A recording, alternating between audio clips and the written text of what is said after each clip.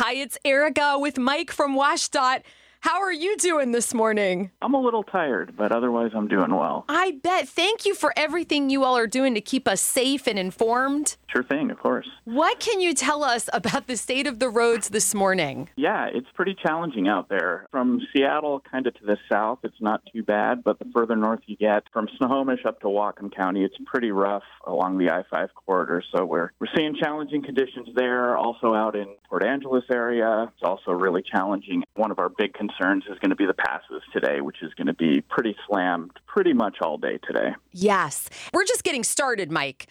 Tomorrow and Thursday are going to be crazy. So what's your best advice for people who need to be out on the road? Yeah, especially with these freezing conditions, it's probably going to linger even if it stops snowing. So take it slow if you have to go out there. Give each other a lot of room. Watch for snowplows. We've already had one plow hit today, I believe, in Snohomish County, and that just takes one of our plows that we need out there out of service. So give them room, let them clear the way in front of you. That's just going to help everybody. And then if you're going over the passes, if you absolutely have to do that, have tire chains, know how to put them on, do put them on. I expect that change will be required all day today, probably tomorrow too. We're already seeing crashes up on Snoqualmie Pass. Take it slow, and especially be prepared for delays and possible closures, especially on the passes, because they can come with little warning and they can last for a really long time because it's really hard to clear crashes up on snowy mountain passes. Absolutely. So, Mike, I was reading that you guys have named some of your snowplows, and I think that's amazing. We did.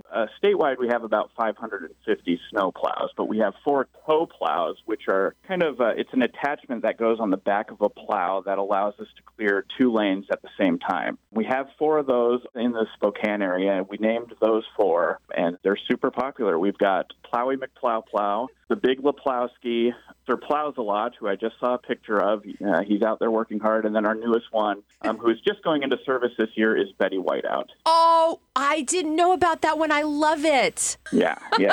So awesome. Well, Mike from WSDOT, we so appreciate you. You stay safe, and Merry Christmas to you and yours. You too. Thanks a lot.